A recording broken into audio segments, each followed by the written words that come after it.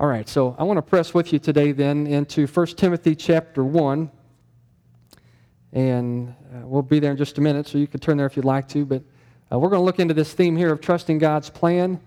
And we're just going to title this very simply, Trust the Plan. So this thought is just about it works, right? You just got to put your faith in it and trust it. It's not blind. It's not cross your fingers hope kind of thing. This is the plan of God, and He says to trust Him because it works. So 1 Timothy 1, if you don't have a Bible, if you'd let us know, we'd love to get one for you. I'd love for you just to use it, mark it up, write in it, whatever you need to do to make it personal, you do so, okay? All right, so to start though, let's ask some questions and talk here a little bit to get into this. Feel free to interact with me. You ever have difficulty trusting the plan? Like, let's say it this way. Have you ever had difficulty following instructions? Following instructions, or maybe like for a recipe. Some of you ladies, maybe even some of you guys here, you're really good at baking and cooking, and I am not. I am not good. I need exact measurements. So if I'm in your kitchen and I watch you and you're picking up a little of this and throwing it in, you're kind of dumping in a little something, you're not measuring anything, I need to know, okay? So if I'm over your shoulder, I'm like, how much salt was that? How much vanilla was that? Like, what did you just do? Okay, for you, it just kind of, you're creative and you know how stuff works. So maybe sometimes it's okay for you not to follow instructions. I promise you, if you're coming to my house to eat and I'm cooking, you want me to follow instructions. I don't wing it very well when it comes to food. Okay, I'm the guy, when I open up a box to put together whatever it is, I lay out every part and I go through the instruction manual and I make sure all the parts they say are there are here. And if they're not here, I'll put it back in the box, seal it up, and take it back. Right? What's the point of starting if all the parts aren't there? So some of you are probably like, who needs the instructions? I know what this should look like, so we just dive in and put it together, and we've got all these random leftover parts. The parts the manufacturer sends you just in case you need them? The unnecessary parts? You've probably got a drawer full of unnecessary parts, right? I know this goes somewhere. I'm just not sure where. I wish I had the creative gene and the creative mind that some of you have, okay? Some of you could look at a pile of wood and go, man, I can see furniture in that. Or I can see cabinets in that. Or I can see a fence in that. Or I can see something in that to make something. When I look at it, all I see is wood, okay? Now, if you give me a lesson plan or a blueprint, hey, I can work off that. I wish I had that creative gene that some of you have. I am just not creative like that, all right? I'm just not that creative. So I need instructions. So let's go one step further. Have you ever found yourself in a situation where you messed something up because you didn't follow instructions? Anybody want to share just quickly? Maybe you just say, this is what I messed up. Anybody messed up something?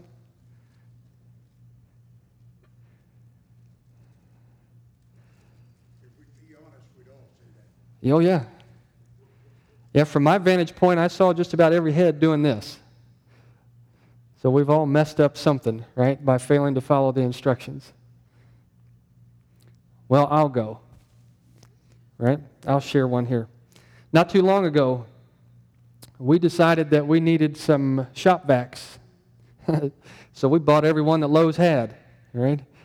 Our basement was in need of some attention, and so we were doing some work. So went and bought these shop vacs. And so my wife would put one together, and I didn't see how it went together, okay?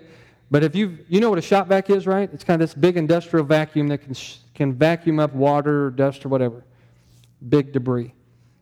So all there's kind of this big, these were 5-gallon kind of bucket things, motor on top, a hose. That was all together. All you had to do was put the 4 wheels on it. So you had 4 wheels, you had these 4 little plastic housings that the wheels fit into, and then each one of those housings had a screw that connected it to the whole shop vac. Are you with me? All right. So I pull out all these parts like I do and lay it out, and I see the instructions, and the instructions is on a piece of paper about this big. And so what do? I just lay it aside. I think to myself, if I can't figure this out, I got bigger problems than water in my basement, right? I got some serious issues. If I can't put 4 wheels on a shop vac, I've got problems. So I grabbed the plastic housing, and I grabbed the wheel, and so it's this wheel, and it's got this maybe 1.5-inch shaft that comes off of it. And you got to connect the wheel to the plastic housing. And so I'm pushing and pushing and pushing, and I couldn't get that thing to snap in place for nothing. And so I'm starting to get a little bit, irritated. I was trying to think of a good pastor word, right? I'm getting frustrated is what I'm getting. I'm not angry, but I am not happy. And so you know what happens when your adrenaline gets pumped. You start pushing harder, and that's when you tend to break things.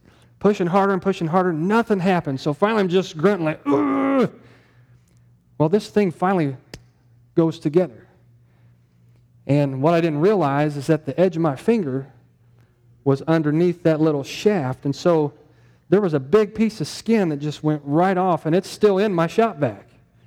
And I mean, instantly just started bleeding, and it was all over the floor. And so I'm running upstairs and cleaning this thing off and wrapping it and putting a Band-Aid on it. And I come downstairs, and Stephanie was down there, and she said, where have you been? What happened? And so I was telling her I was trying to put this wheel on this shop vac, and I tore my finger up. And she just looked at me like, it's not hard. Did you follow the instructions? Like she had already put one together. Did you follow the instructions? This is who you married, okay? I need instructions to put 4 wheels on a shop vac. And so I go back to the instructions, and what it tells you to do is put the little plastic pieces on the shop vac, put the wheels in the plastic and set it down, and then just push down on the shop vac. And they all just click in. I mean, they clicked in like that. And so she was looking at me like she wasn't very proud to be married to me at that point, right? There was no more blood after those 3, or after the first one, rather. I finally got it figured out. So sometimes the instructions, they were right there next to the box. They were staring at me, making a mess of my finger. And I willingly just laid it aside because I felt like, I don't need those. I should be able to figure this out. It's not that hard. And I think sometimes that carries over into my life. God, I'll set aside your plan because I think that I've got this figured out. So I'm going to trust my instinct. I'm going to trust my gut. I'm going to trust how I feel or what I'm planning to do.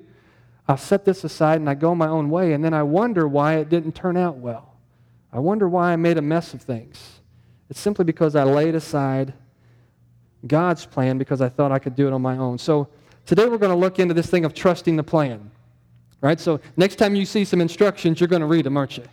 Right? You're going to look at them and say, hey, that's how we need to do things. All right, so 1 Timothy chapter 1, let's head that direction. And we've got there's just a great relationship here between Paul and Timothy.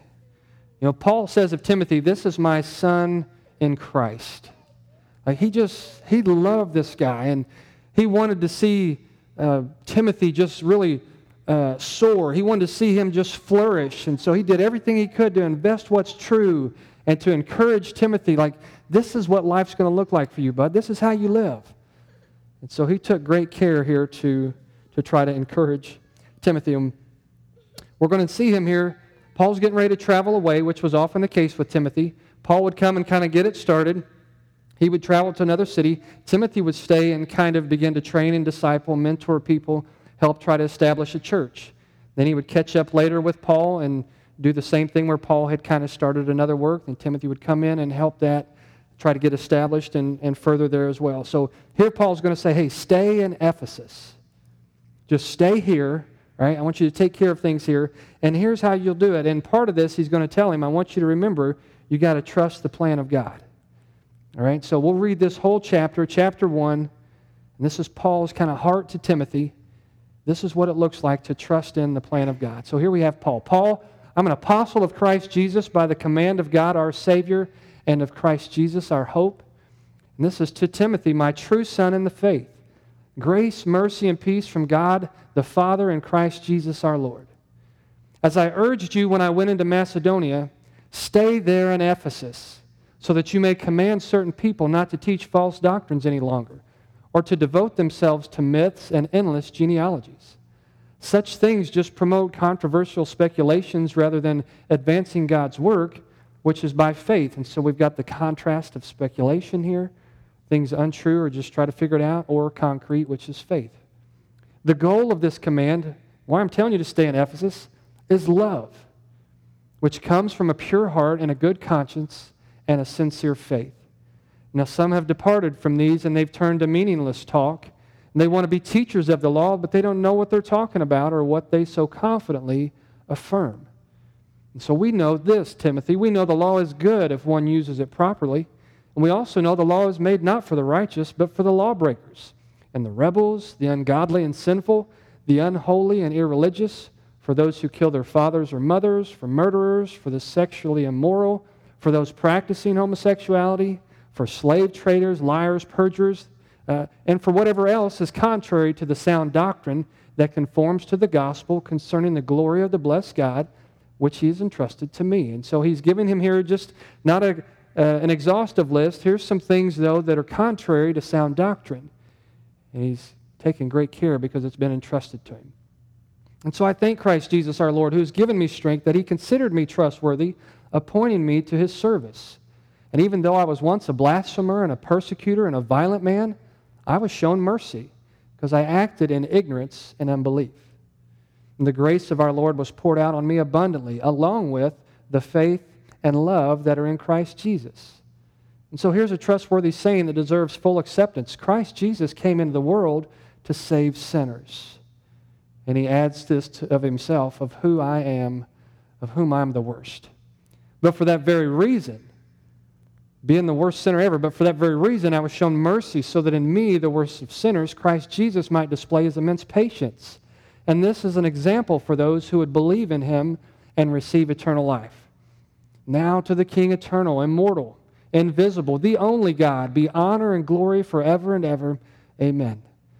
And so, Timothy, my son, I'm giving you this command in keeping with the prophecies once made about you, so that by recalling them you might fight the battle well, holding on to faith and a good conscience, which some have rejected and so have suffered shipwreck with regard to the faith. Among them are Hymenaeus and Alexander, whom I've handed over to Satan to be taught not to blaspheme. Okay? And so here we've got just an example right at the end. Paul's the example initially, trusting the plan of God. He's encouraging Timothy, trust the plan of God. And then he gives an example of a couple individuals who've done the very opposite thing. They've turned from the plan of God to follow their own path or their own way. All right, so a few things here from this text. We're going to talk about what it means to trust God. Okay? What it means to really follow the plan. And so if you're following along in your bulletin, write these down. You don't have to whatsoever. But sometimes it's good to have a place to take a note. All right? Number one, trusting God's going to mean we've got to uphold sound doctrine. All right? We've got to uphold sound doctrine. So what we're saying here, you've got to uphold the plan. Right? To uphold the plan means you first have to know the plan. And so here he's just refreshing in his mind, Timothy, everything I've invested in you, this is the plan of God, and it's sound, and it's good, and it's not contrary to the gospel. This is what's right, so uphold this plan. Uphold sound doctrine. And Paul knew that Timothy was going to be up against lots of things. And part of what he outlines is this. There's going to be some false teachers who are going to share doctrine that is not sound. They're putting their hope in men or in myths or in their lineage, or they're just speculating about things. Okay, and hey, this guy's got a good thought, let's follow him. Or no, hey, this lady, she's got a good idea, let's follow her. And they're just kind of speculating about how things might work. And what they're doing is leading people away from sound doctrine. They're leading people away from the heart of the gospel. And Paul also says, listen, Timothy, this works against advancing the work of the kingdom. Right? So we're here, we want to see the gospel flourish, and I want to see it flourish in Ephesus. And for that to happen, man, you got to uphold what's true. You got to hold out the truth. You know, for me to hold out something as true, I first got to believe in it. Right? I'll never hold out something to you as true if I don't buy it myself. I might throw it out, here's a theory, or here's a hypothesis, or here's an opinion of so-and-so, but I won't share it with you as though this is sound. To share it as sound, it must first own me, so then I can own it and share it as the Apostle Paul here is sharing with Timothy. Now, Paul's going to go in here and to clarify why. Right? Why do we share sound doctrine? Why do we uphold sound doctrine? So initially, this is like holding it out in a generation that's fading away from it. Okay? We're going to talk here in a minute about letting it influence the person, but this is about in a culture that is consistently moving away from what's sound, you've got to be the voice that's holding out what's true. Okay? We can't just let these things kind of reverberate throughout the airwaves without having what's true push back. So uphold sound doctrine where you are. Now here's why. Let's go to verse 5. We see this a couple different places, but verse 5 he says, the goal of this command, stay in Ephesus and battle against this false teaching, the goal of this is love. Right? The goal of this is love. It's not that people just get correct ideas. It's that people understand that there is a God who loves them and that they in turn will love this God. The goal of this command is love, and this love comes from a pure heart, and it comes from a good conscience, and it comes from a sincere faith. And so Paul's saying that the goal here is to lead people to a proper love, to love God correctly, and the end result then is if I love God rightly, who else do I love rightly? I'll love other people, okay? Which is that's the law and the commandments, right? So let's remember what Jesus said rather. Remember, Jesus didn't say, I've come to do away with the law. What did he say?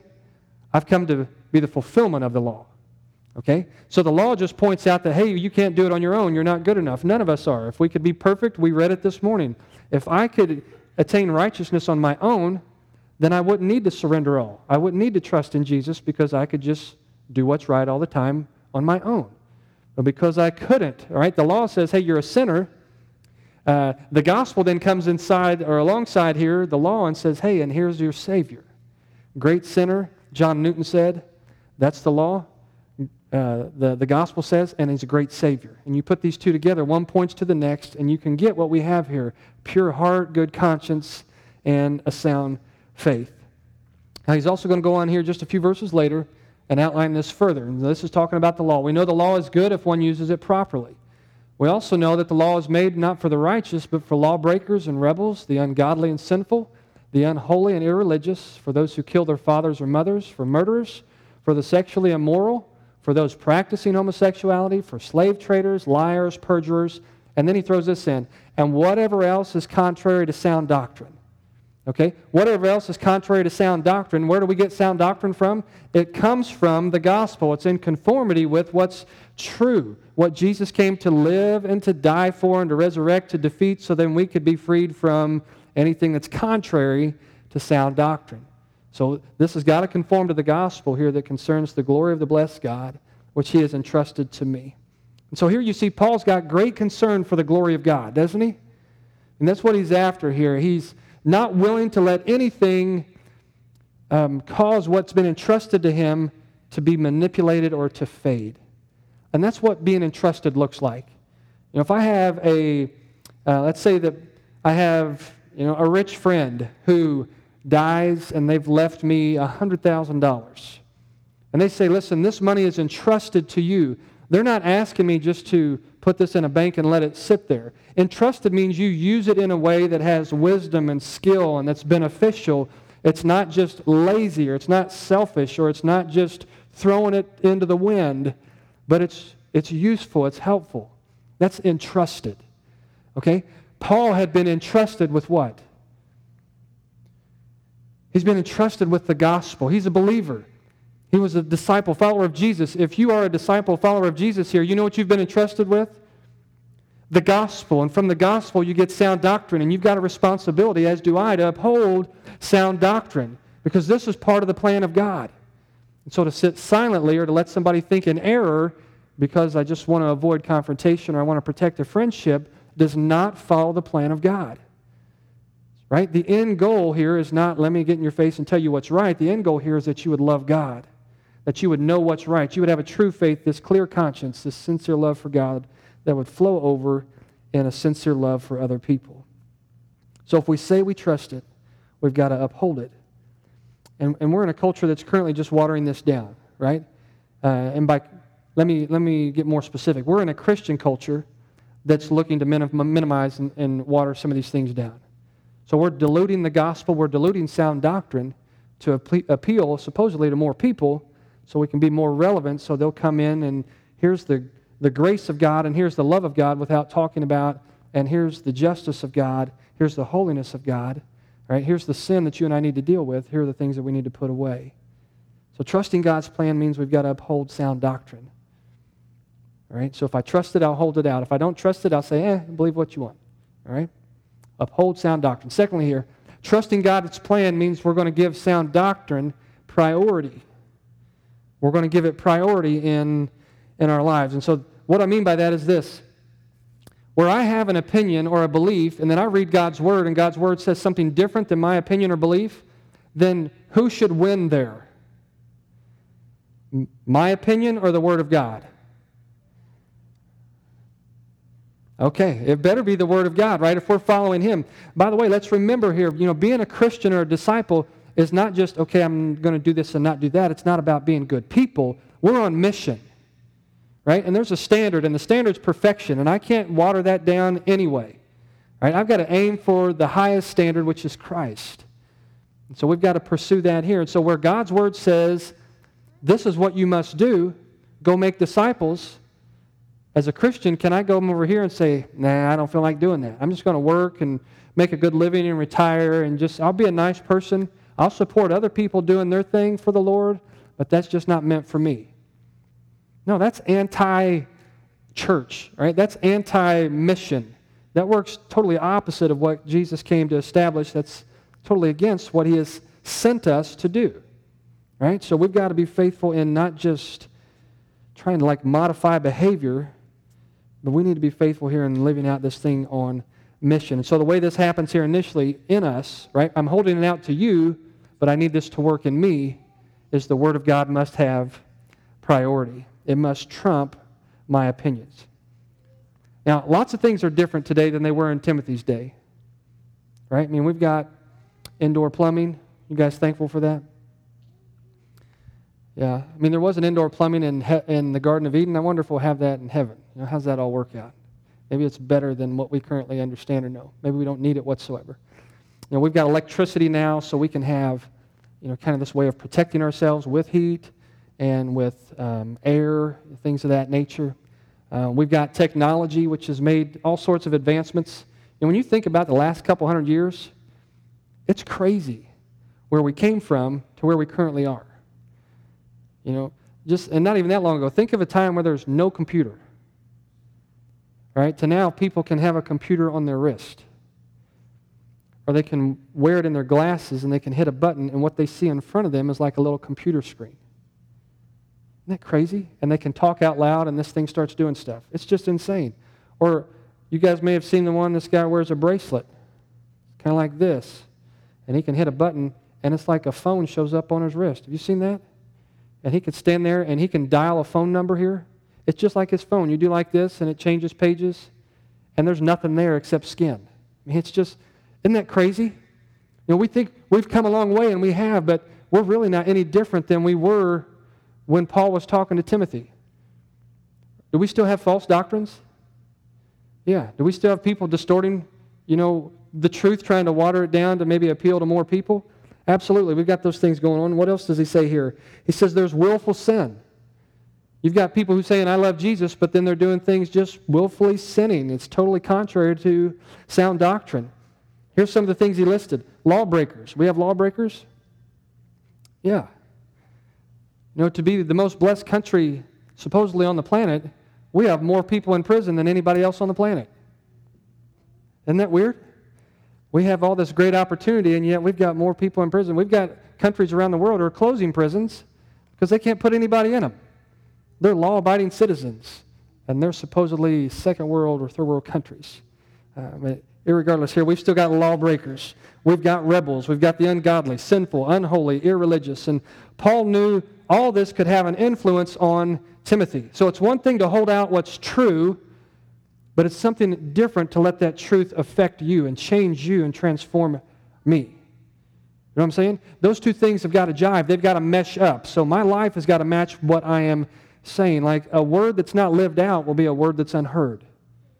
Okay, that's a word that your children go, I don't buy that. You don't even believe it. Right? You show up at this building on Sunday and you say you love this God, but then you live throughout your week and there's nothing about your life that reflects that you love God. Like to a child that goes, that makes no sense, Mom. That makes no sense, Dad or Grandma or Grandpa. Like if you love God, you would do this. If I don't see this, it just makes me wonder, why do you even show up? Why do you walk through the doors? Why do you drive there? Why do you put money? Why do you sing? Why do you talk? Our life has to be influenced by sound doctrine. So that's what I mean when I'm saying Doctrine that's sound must have priority in my life. So to protect Timothy, Paul's going to give him some advice. And this is at the end of this chapter. Timothy, my son, I'm giving you this command in keeping with the prophecies that were once made about you, so that by recalling them, you might fight the battle well. All right? He's saying, listen, you're going to be right in the front line here. You're going to face people who believe that it's okay to rebel. It's okay to be lawbreakers. It's okay to be irreligious. It's okay to be sexually immoral. That's going to infiltrate the church. Those are the people who are going to say, I love Jesus. You've got to protect it. But you've got to start with yourself. And so how do you do it? How do you battle well? You hold on to faith in this good conscience, which some have rejected, and have so suffered shipwreck with regard to their faith. And so Paul, as a father to Timothy, is writing to him and saying, listen, my son, you got to guard yourself. You're in a battle. And to battle well, then hold on to Christ. All right? Hold on to your faith and that good conscience there. Hold on to that sound doctrine, those things that are true. Let that serve you as your compass. Let that be the priority of every decision or every mindset that you have. And so we hold on not only by knowing what's true and holding it out, but we can battle well here as we trust the plan to let the Word of God have priority in my life. And we talked about it this morning in our Bible study, and we've talked about that many times here before. We've got to go ahead and make our mind up that we're going to do some things, right? You can hate me. I will unconditionally love you. That's a mindset, right? Paul wrote and said, that's an attitude. Let this attitude be in you, which is also in Jesus. All right? God, everybody should have exalted him and just loved him. He could have come with great pomp and circumstance. He could have had the best kingdom the world has ever known. And yet he takes on flesh, says, no, I'm going to set aside being God for a while because we need to go die for these people. We're their only hope. And so we see there the example of having the attitude of Christ, letting what I believe to be true influence me so that the end result is I'm being changed and transformed as well. So let sound doctrine have priority in your life. Have you ever come to a text where you go, I'm not sure that I agree with that? Or we try to justify it. Now, I was reading, part of my devotion this morning was how we come up with reasons to justify our desires that go against the Word of God. I want to live this way, and so often what I'll do is look for something that I can maybe distort just a little bit or remove part of it and still find approval to live the way that I want to. So I had a conversation, or I saw a conversation rather, about 4 or 5 weeks ago, and I mentioned this here as well then, but a friend posted a little T-shirt, and the T-shirt said, I love Jesus, but I cuss a little. All right? Now, how does that work in you? Now, you don't have to tell me, but I know how it worked in me. And so when I initially read that, I was like, I don't think so. Like those two things, I'm not asking you to be perfect, but it sounds like you're justifying your desire to live in a way that's contrary to sound doctrine. But then as I watched some other posts start coming up there, I was like, wow, I'd never thought about it through that vantage point. All right? So what I'm trying to get at, sometimes we've got to make, well, not sometimes, all the time we've got to make sure that our doctrine is sound, what we're standing on and holding out and being transformed by is correct, so that we're being shaped more like Christ to see things correctly. So maybe that's not a big deal for you. I love Jesus, but I cuss a little. What about if you were married, I love Jesus, but I cheat on my spouse a little? Does that change the context any? You guys okay with that? I love Jesus, but I lie a little. Anybody okay with that? You want that bumper sticker? No. All right, so the idea here again is we've got to let what's true be changing us. And so let's say that I came in here today and said, you know what, you're never going to believe what's happened to me.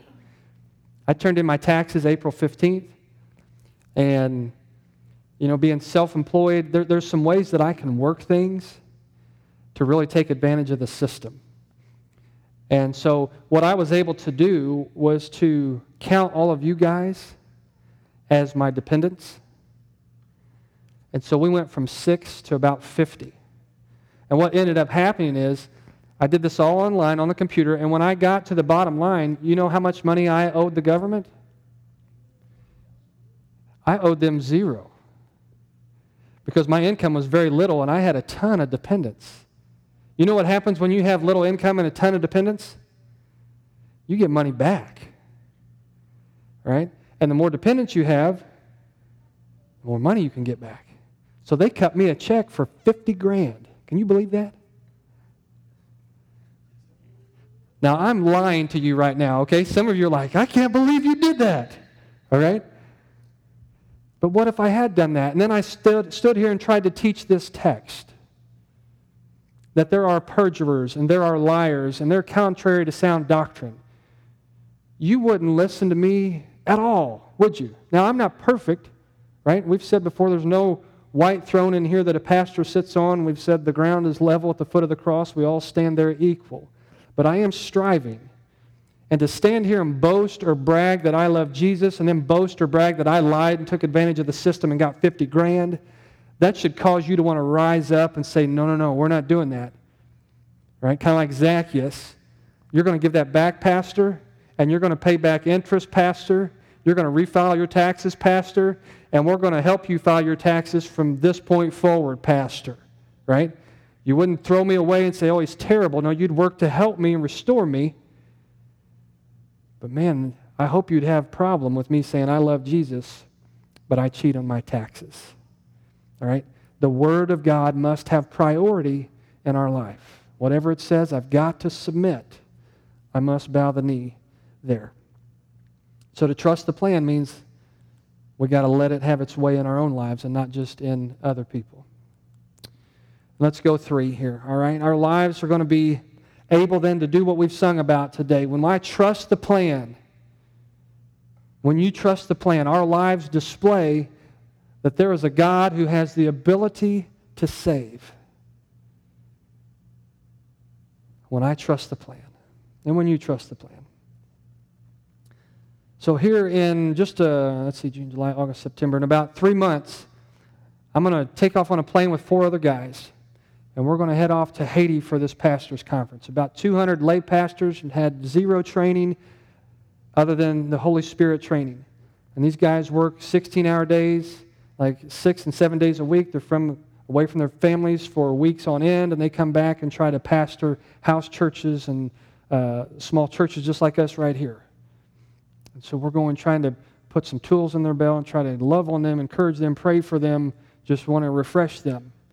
And so listening to the pastor who is organizing this thing talk about Haiti, he talks about poverty, and he talks about seeing hungry children. He talks about all the orphans that they have there in Haiti. He talks about how their lifespan is not very long. He talks about all the issues they face with jobs and with housing. I saw a picture of a house. It was like, the metal that's on the outside of this building? It was like some scrap metal just leaned up against a tree. And there was a guy and his daughter, that's their home. Right? So you look at that and but he says, listen, all these things are temporary, and not that we shouldn't meet the temporary. But he says the biggest need that Haiti has is Jesus. We've got spiritual warfare. You might remember Pierre Alexis. You remember when he came here for his Glory Orphanage? He came here on a Sunday night 5 or 6 years ago and shared kind of the voodoo perspective there and how it's intense, how it's thick, it's heavy, it's real. Like you can feel spiritual warfare there. And Pastor Jepte says our greatest need is for people to partner with us to help get out the word of the gospel. Because our biggest need is Jesus. Now, when you think about that, just answer, does God know that? Does God know that Haiti has a need and needs Jesus? Yeah. Is there a need in Granite City, Pontoon Beach, Mitchell, all these areas that we come from? People there lost, right? I mean, we've talked about it already today. Sure. Does God know that there are people right around us in our families, in places of work, in places of school, neighborhoods that don't believe in Him? Okay, yeah, God knows that, so what is He determined to do about it? Right? Is there any plan? We're talking about trusting His plan. Is there any plan at this point? Well, we're going to say there is, and here it is. Paul writes and says to Timothy, here's a trustworthy saying. He's saying, trust this plan. This is the plan of God. Here's a trustworthy saying that deserves full acceptance. Christ Jesus came into the world. Why? to save sinners, period. All right? Then the tag is, I'm the worst one. But Christ came on mission, and his mission is not just about healing blind or feeding hungry or adopting the orphan, although that's part of it. But there's a bigger mission even in those things, and the bigger mission is he came to save sinners. So whether that's, on a different island or country, or if that's in our backyard, God knows that there are people all around us who are lost. So here's a trustworthy saying, and you and I have got to trust in it. Full acceptance. Paul says, I'm the worst. And he's going to display or explain why this should receive you should receive this with full acceptance. It says, for that reason, me being the worst, I was shown mercy, so that in me, Christ Jesus, might display his immense patience as an example for those who would believe in him and receive eternal life. And then this doxology. Now to the King, eternal, immortal, invisible, the only God, be honor and glory forever and ever. Amen. Like Paul could never talk about the grace that he experienced without giving praise to God for how he had been changed, not only from Saul to Paul, but transformed literally. Great mercy had flowed towards me. He says, the grace of God was poured out on me abundantly. Right? I'm the worst sinner ever, and the reason he showed the worst sinner ever mercy was to lay out a plan. What's the plan? The plan is that you and I, people who've received mercy, might display the immense patience of God so that others could see that there's a Savior who's working on their behalf, and they in turn could look to him and be saved.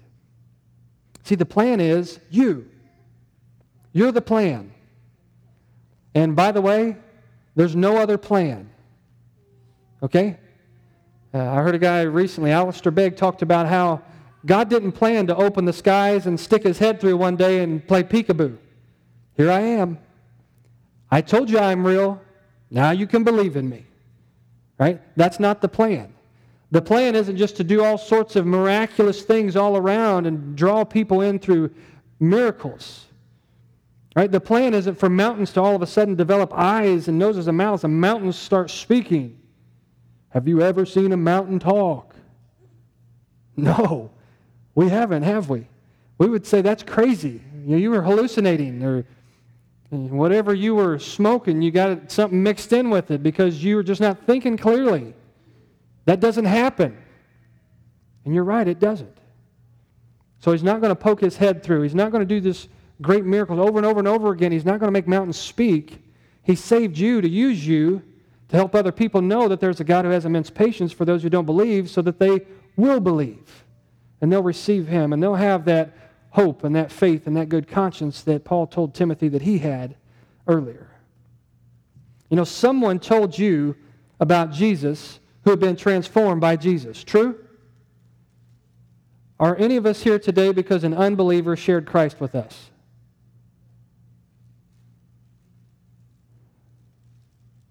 Anybody? Okay, so if we're believers here, we came to faith in Christ through someone who had been transformed by Christ. True? Or was in the process still yet of being transformed. God used their mouth, their life, to help us see his immense patience towards us, sinners in need of a Savior, extending love towards us, Spirit wooing us, drawing us, so then we could respond with faith in his Son. That's the plan. And it's not any different. Like earlier I asked you, do you have people in your life that don't believe in Jesus? And we said yes. And then I asked you, do you believe that God can use you to reach them? I mean, do you really believe that? Do you really believe that you're positioned beside a neighbor that God could use you to help that man, woman, boy, or girl know there's a God and believe in him as their Savior? See, if we believe it, then we will what? Then we'll live like it. If I believe God can save my neighbor, I'll talk to my neighbor and watch. God, you going to save them? Like, are you going to draw them? Are they going to receive you? I mean, this is the plan. We've got all sorts of plans this week. I wonder, do our plans include being used by God to help somebody become a believer? Or are we just going to go through our summer, vacation and work, and it's garden time, need to water my flowers and pull some weeds, cut the grass, and all this kind of, there's stuff we got to do. Man, if the plan is to be used to help other people know Him, if Christ is really still able to save, if we say, I really trust that plan, then that influences how I live my day. So I want to encourage you to pray, God, give me opportunities. Be intentional about how you live. Ask God to lead you to people who need Him. See, I firmly believe this. If you're breathing, you've got God purpose here. Right? When you check out, then go ahead and retire. But until then, it's God purpose. It's God mission. That's the way we're to live. And so we've got a God who's got plans. And what He's asking His people to do is just trust His plan. And part of trusting it means we've got to uphold it. You know, Paul listed these people, they're liars. One of the greatest problems we have in our country is lying. Right? Flip on 2 news stations, and they're telling the exact opposite, what they would call fact. What's going on there?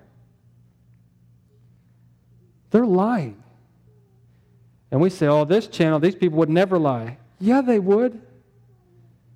Because they want you to see it from your perspective, or from their perspective. No, they got all the facts straight. No, they don't. They want you to see it from their perspective. And so we might buy into this channel and we flip to this channel. They're all liars over here, right? They got it all wrong. Our whole system's a mess. You know, I'm pretty gullible. And sometimes I just think we live in a pretty good world. We don't. We live in an evil world. Like, I get shocked when I find out people are lying. I get shocked when I find out somebody took advantage of somebody. I get shocked, like here last night, I was shocked to learn that a mama just walked away from her family. What? These are good people. They don't do that. It shouldn't shock me at all. And we've got massive issues. As Christians, sometimes we've got massive issues with trust. We trust the news station or the media or what a guy like me says rather than what the Word of God says. And how good is it? Just like the song wrote, "'Tis so sweet to trust in Jesus, just to," what? "Take Him at His word. Just to rest upon His promise, just to know," what? "Thus saith the Lord." Isn't that good? Well, my pastor says, I don't care what your pastor says. Hopefully he's saying what's true. What I want to know is, what does God say? All right? It's sweet to know, "Thus saith the Lord." And so we've got to trust the plan. And we've got people right now, I've got friends right now who are trying to convince people like me that for a guy and a guy to marry and live together, God loves that. And He's pleased with that. And how dare you stand up and say that that's in violation and that they are sinning? They love Jesus. And they're committed to one another and they're devoted to one another and they love one another. And they'll talk about how you don't say anything about the people who are living together. You don't say anything about that. You just let that go as though it's no big deal. You don't say anything to people who are, like I said earlier, they cuss a little. Like you're making your big platform this whole thing about commitment and love between two people. All I'm saying is we're facing what Timothy's facing. Christians who've got a false view of what God has said. They're not applying sound doctrine. They're moving away from the gospel. Right? That's the culture that we live in. And we think, oh, it's bad now. Listen, if Paul is asking Timothy to guard against these things, it was bad then. And it's been bad ever since. It's not a good world. It's under the curse. It's our job to hold out what's true so that the end goal is that people will love God. And maybe they don't, but maybe they do. And so we hold it out, and we hold that in, and we let it transform who we are. It takes precedent, priority. if this is thus saith the Lord, then that is how I'll live. And I will bend that direction all day, every day. We need to go ahead and make our minds up that direction. Because the end result then is what we just talked about here. Our lives display the immense patience of God for those who have yet to believe, so that they might see there's a God who loves them, receive Him as their only hope, and be saved and have that eternal life. So if that's the plan, and our role is to trust the plan, I just want to ask you, are you trusting the plan? Are you trusting the plan?